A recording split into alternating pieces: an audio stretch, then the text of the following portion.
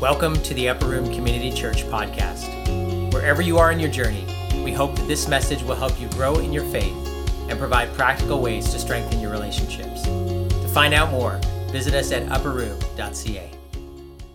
All right. Thank you, worship team. Thank you for those beautiful reminders of who God is in this time.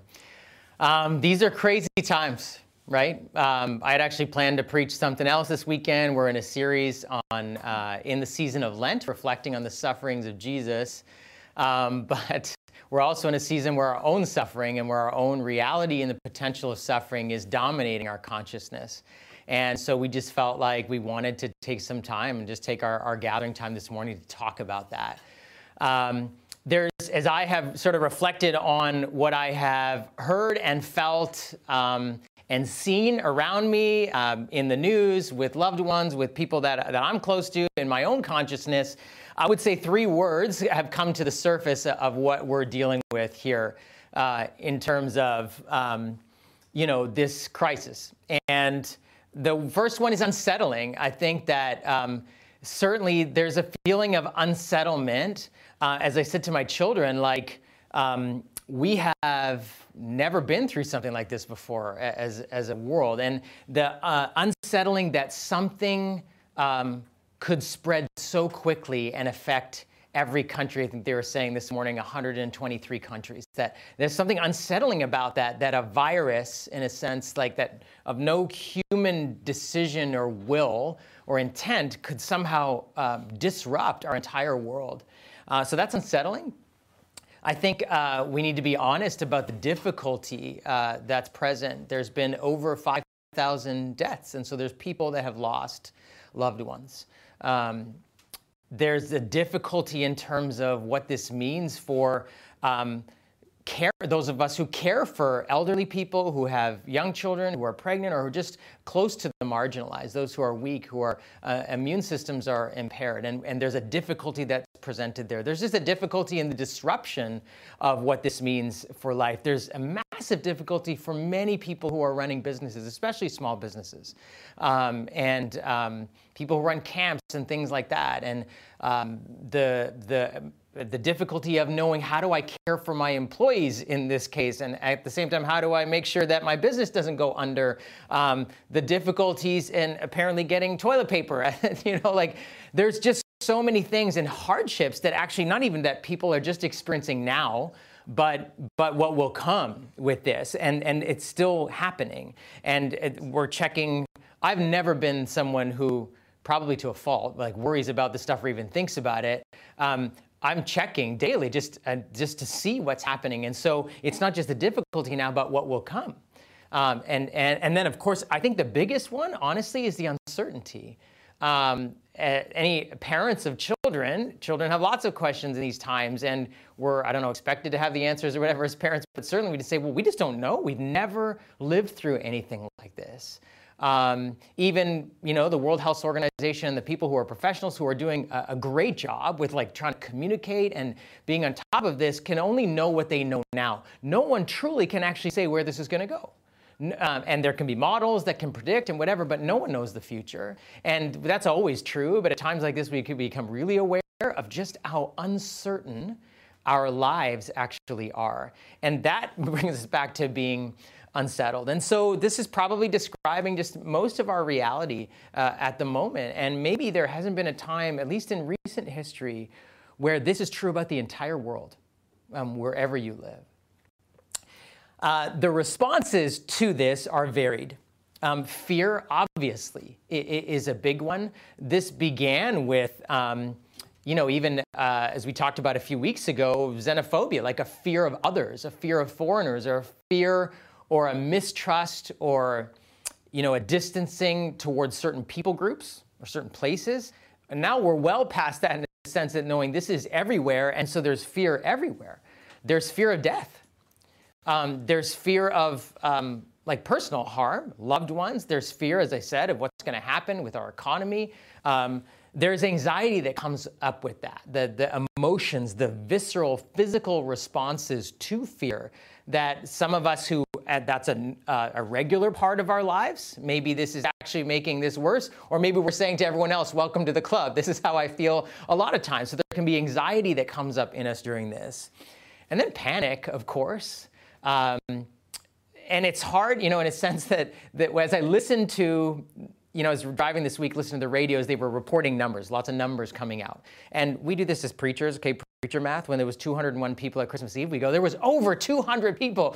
What are we trying to do? Well, we're trying to make the number bigger. And it's interesting as I listen, it's not just reporting the numbers. People are reporting, they're saying over this many thousand. Whenever you say that, you're trying to make the number bigger than it actually is.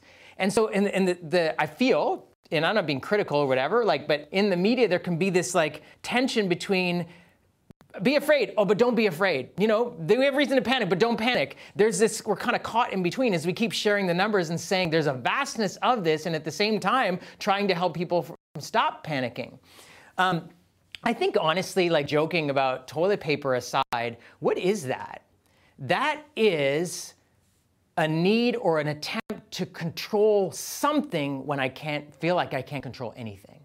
I feel out of control in a sense of panic. I can't control this virus. I can't control how I get it. I can't control what's going to happen to my loved ones. I'm going to clamp down and try to grab something, even if it's a piece of toilet paper, that I think I can control, that will somehow give me a sense of security. And so we can look at it and go, well, that's absurd, but we all have that instinct in us. I'm going to try to control, because actually what we realize in this, I'm in control of very little in life. And in times like this, we get reminded. And so we have this instinct in us. It's in all of us to try to clamp down and to try to control. And obviously there's wisdom in limits and, quarantines and things like that. But there's the emotional, psychological, and spiritual side of this that is panic. And I think the question that I have been wrestling with and that I want to invite you into as well, wherever you happen to be in your faith journey, is where is God in this? What does it mean to follow Jesus in this? And what does it mean as individuals, but what does it mean to be a community of Jesus followers that are with him in the middle of this? And I think, what's interesting is when you read the scriptures, you find that the people of God, and certainly when we get a close-up look between the relationship between God and his people through the life of Jesus, God in the flesh, come down and relating with people, we see that there were many times and instances where things like this, storms, were coming up in their lives. And what was God saying? What were people saying to God? How did God respond? How was he inviting them to stay with him in the middle of this? And so my mind went, as I was thinking about this, just to a passage that may be familiar to some of you. Maybe you've never heard it before.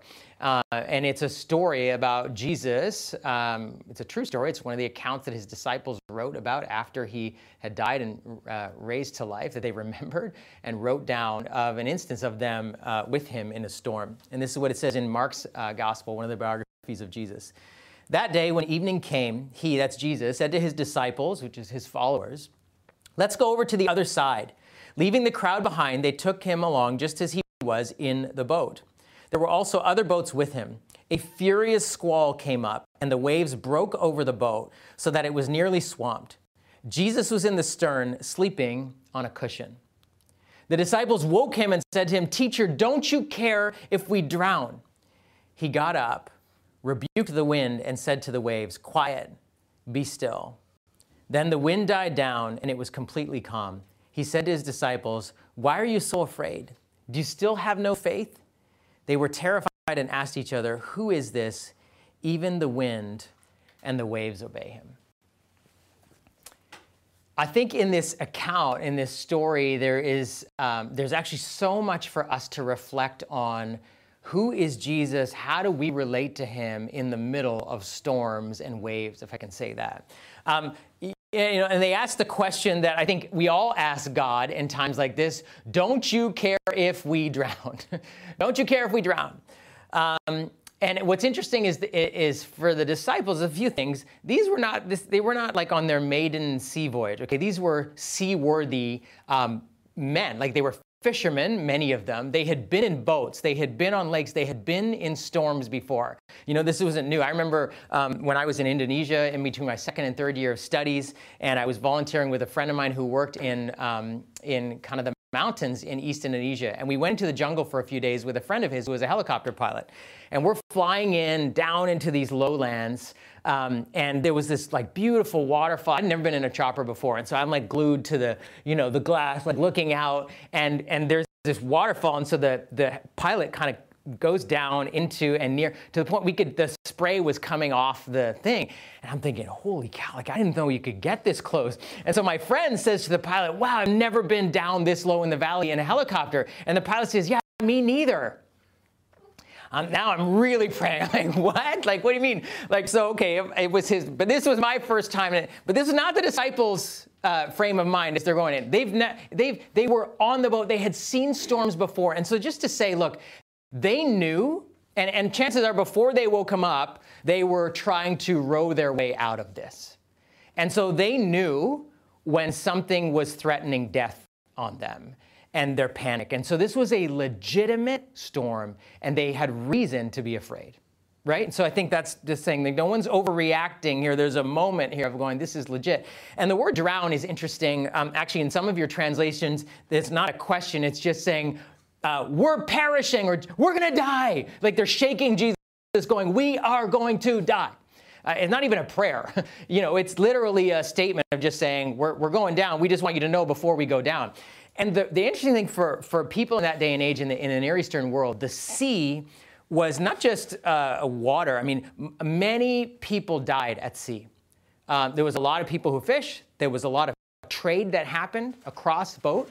And they didn't have like the technology and the kinds of ships that could withstand squalls like this. And so people died, and so the sea was kind of considered like the abyss, almost like hell in a sense. And they felt like evil spirits lived in the sea, and that's why people died, because the evil spirits came up. So if you think about it, this wasn't just actually the fear of death. There was terror as it related to the abyss. Like there was like spiritual, emotional, psychological, physical fear of dying. And so that's why they're panicked and they're grabbing Jesus saying, don't you care if we drown? And I think this just go, yeah, these are the things that we are crying out to God even in these moments. It's like, do you see? Do you see what I see? Are you aware of what is going on in the middle of this? Because this is threatening to overtake us. And so there's this panic, there's this fear, all of this that we can sort of go, yeah, we relate to.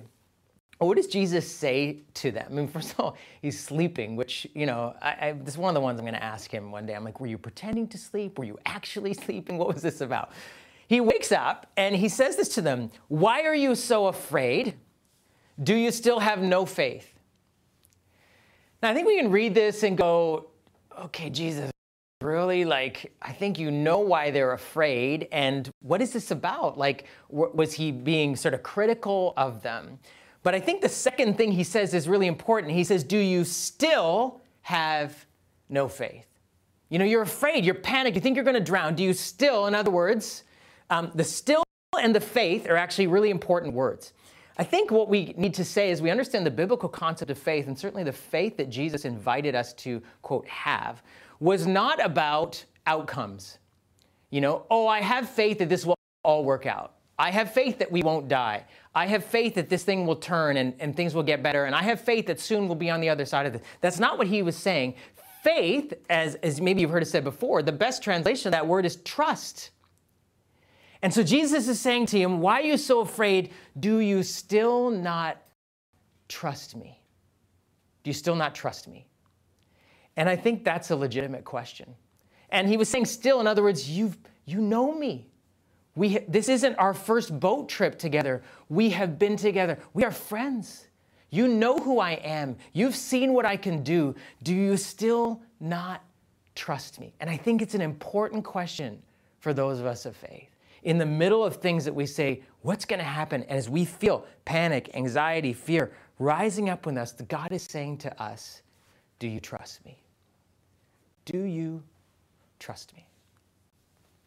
Well, he gets up and speaks to the wind and the waves, right? And rebukes them, and they are silent. But look what happens after he does that. They were terrified and asked each other, who is this? Even the wind and the waves obey him. This word terrified is so interesting. A moment before, they were terrified that they were going to die. Now, they have a different kind of fear. And this is actually a really important, and I use the word fear, and I'm going to explain it. This is actually the fear we're meant to have. Their fear was now not on the circumstances. They stood back and said to Jesus, like, we don't know anyone like you. There's no one like you. And they were it's a terrified, in other words, it's an awe that shocks you, that makes you go, whoa, who is this? See, in a moment, suddenly they had a shift going on from what they were looking at around them, that they were so terrified that was going to destroy them and drown them. And that was their largest fear. And in a moment, they suddenly saw God for who he really was. And it's just to say this: your fear shrinks when your view of God grows. Right? When we are focused on the circumstances and what is happening. And listen, they had reason to be afraid. And we can be honest and say, we do, in a sense, have reason to, like, there's no one's going, oh, why are you so afraid? Why are you angry? Like, we've never seen anything like this. And even any of you that have gotten sick, or you've lost loved ones, or you know who, like, there's a legitimate fear rising up. And when we continue, like, looking at the waves as they were, that are breaking over the boat, straining at the oars, trying to row their way through this, is like what we're doing every day as we listen to the radio, as we watch the news, as we follow the feed. The numbers keep coming, and we keep seeing wave after wave after wave, and we think, where is this going? And legitimately, fear is coming up in this. The only way that that fear begins to shrink in our lives is not by saying, oh, don't worry, it'll all work out. Or, oh, why are you worried? Oh, we're panicking, or to be critical about this. It's only when our view of the God who is in control of all things grows that our fears begin to shrink. In other words, they get put into perspective. That's what they saw. They saw, for a moment, they were looking at the waves and at things they knew. It was their world. And suddenly they saw a God who was sovereign over their world. And they said, okay, we forgot. We don't even know who you are. And their fears began to shrink as their view of God grew. And so I was even thinking about this when it comes to, like, numbers, you know.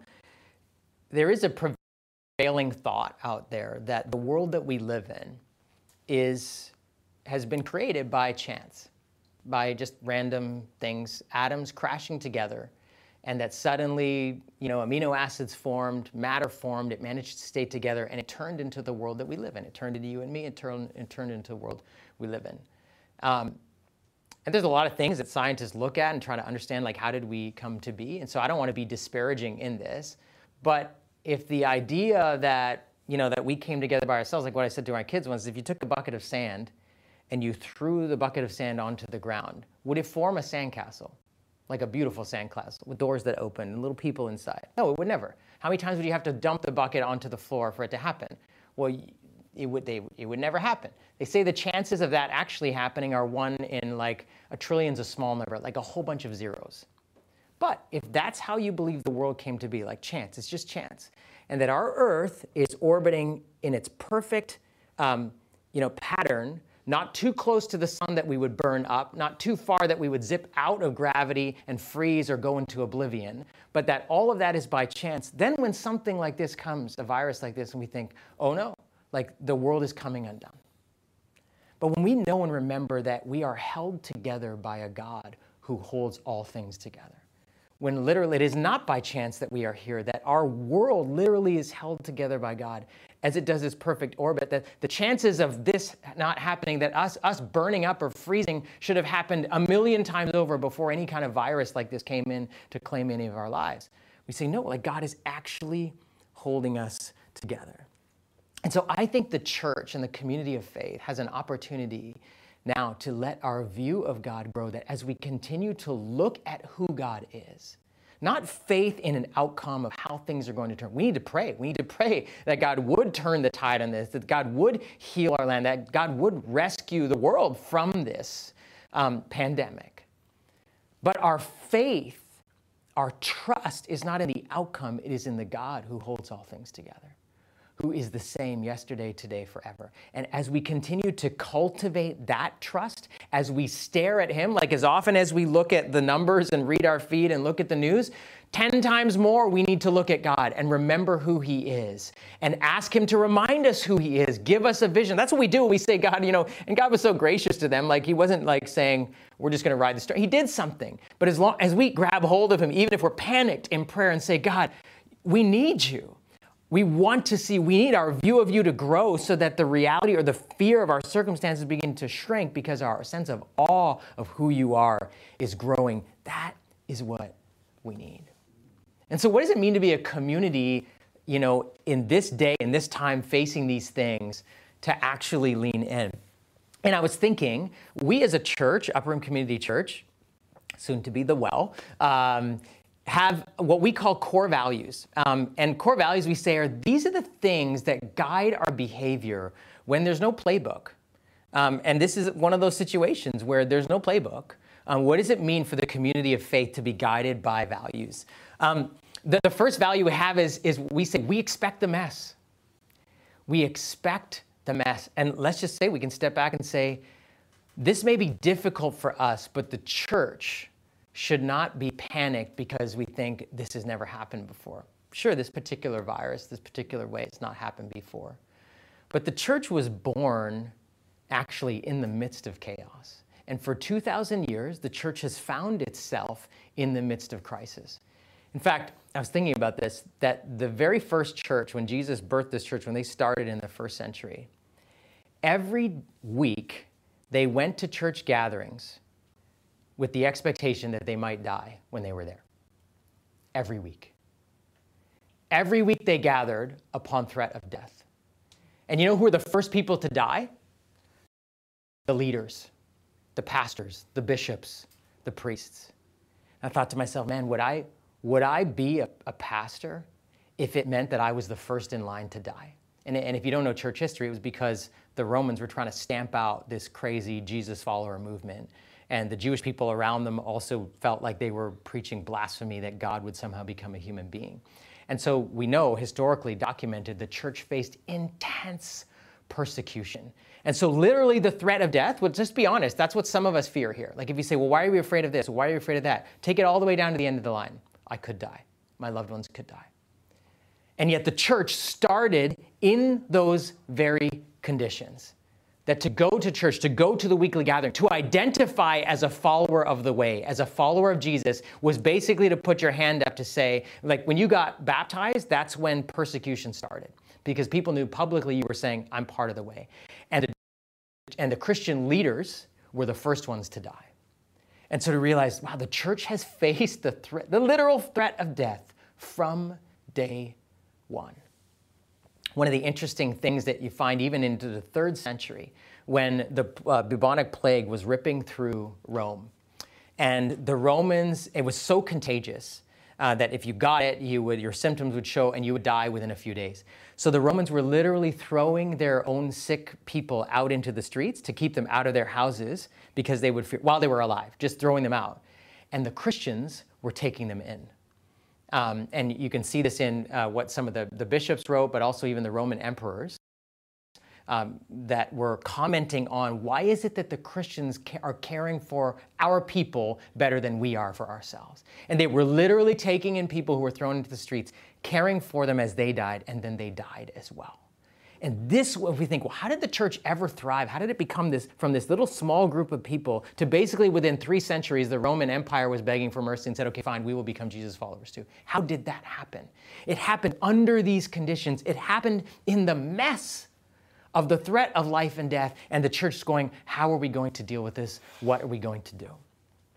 When we say we expect the mess, I think one of the things to realize is God's primary agenda in your life and my life is not our personal safety. We pray for safety. I pray for my kids at night. We pray for safety. We pray for healing. But God is not primarily concerned with keeping you safe. Why do I say that? I remember one of the guys that I love to read said, he's a parent, and he said when his 9-year-old son called him into his room at night because he was having a bad dream, and he said, "Dad, pray that I'll be safe." And he says, "No, I'm not going to pray you'll be safe. I'm going to pray that you'll be dangerous because there's a world of darkness out there that needs warriors like you to go do something about it." I don't know how that went over with that 9-year-old that night, but I thought, man, what a perspective to say, no, I don't just want to hope that nothing bad happens to me in life. God is on a mission to heal our broken world. And our broken world is not just broken because of a virus. There's been about, a little over 5,000 lives that have been claimed. But can I just say this gently? 15,000 children die of hunger every day. Every day. The reason, I'll be honest, that I worry more about this than that is because I don't care. And I'm pretty sure it won't happen to my children. That's just the facts. And all that said, I don't say that to shame any of us because I'm in the same boat as you. The world has always been broken. It is a mess. And God is on a mission actually to raise up people who will be healing agents in this world. We don't have a vaccine yet for this virus, but we would if we could actually do something about world poverty and hunger. We could. We have enough money for it. So the things that are killing most of the world's population, we already have had the cures for 20 years. We already have the money to do it. And so that just points to the fact that our problem is deeper and that personal safety is not the primary thing that needs to be healed and dealt with in our lives. It is the brokenness of our human condition. And God is on a mission to heal our broken world. And so when we say we expect a mess, yes, this is the world that we are in. The church has always found itself in this place. And we may be affected by it, but we are not going to let fear govern how we respond to it because we know this is always how it's been. And it doesn't mean that we have to despair. It means that God has always been working and progressively healing our world, even in the midst of the mess. And so it could get messier. It could get worse. But the followers of Jesus know, no, we expect this. Storms will come, wave after wave. And the church for 2,000 years has faced these things. And at times it's responded well, and at times it hasn't. And so we want to be found. I want to be found as someone in this day and this time, in the midst of this storm, as someone who is responding well to what God is calling us to do.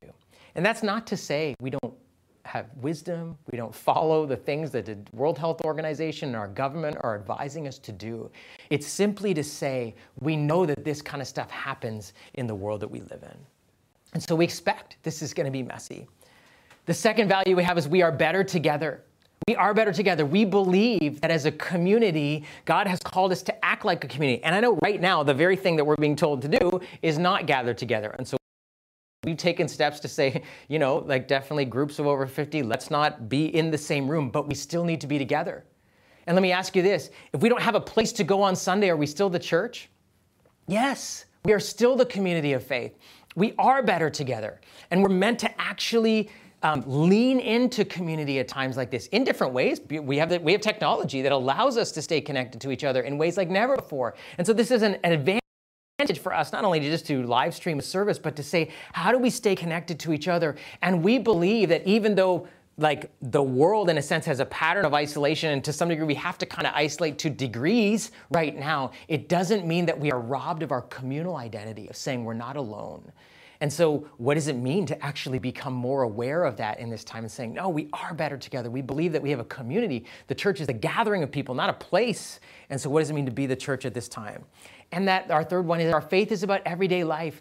This is where our faith matters. And when we talk about faith, remember, our trust in Jesus hits the ground in everyday life. It has everything to do with stuff that needs to happen now, with how we respond in our schools, to our peers, in our workplace, with our time, with the health we have, with the money we have, with the houses we have, with the possessions we have, with the opportunities we have. It so matters how our everyday lives go, and our everyday lives are built around our trust in Jesus, right? As our trust in Jesus grows and it gets higher than our circumstances, not to diminish the numbers and the things we're seeing, but it grows above that and say, God, you are higher than this. We sing those songs, you are higher than the mountains that I face. Friends, this is when those worship songs become real for us in times like this.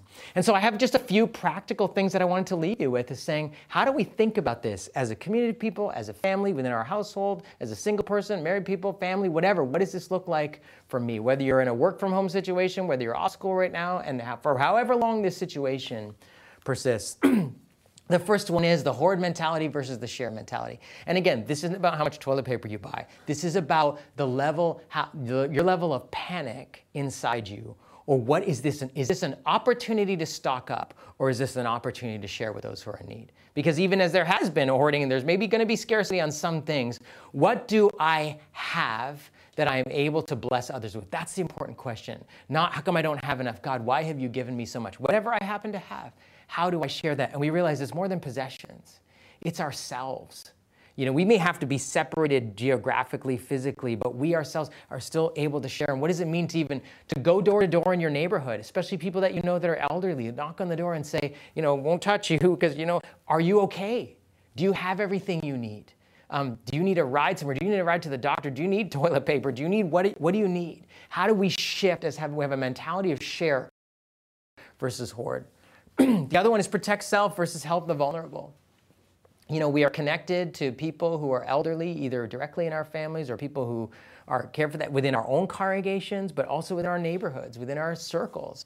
And maybe you know people who don't have children who visit them very often in their home or wherever, or people who are sick or have, you know, we have people within our own congregation who are battling with some impaired immune systems at this time. And so you may be aware of friends in school or families in the neighborhood or whatever. So what does it mean to think first about those who are most vulnerable around us? Thirdly, this is important. Some of us are going to have more time on our hands. Don't kill time. Use the time you have to grow your view of God. And I know this is big for me because we have no sports right now. So I'm realizing, okay, that's an issue in my life, whatever, like how much. So what am I going to just find a new Netflix show to binge watch and then I'll just redirect those media habits somewhere else? Or is this a time for me to grow my view of God? Because as I said to you many times, we can binge watch a great show, but it doesn't actually change how we feel about the world. It doesn't actually do anything to deal with our fear. It can actually make it worse or whatever. What does it mean to use the time that we may have more time? You may have more time in your home. If you're single, if you're married, if you live with friends, if you have kids around, what does it mean as communities of people and to grow our view of God together? And then lastly, you know, this tendency to shy away versus lean into community. Again, our ability to do community like we always do is impaired or shifted. But what does it mean to say my posture is not actually to lean back, but to go, how do we stay connected in this? I'm going to leave that with you, just some things to think about and even just discuss as the weeks and days go on.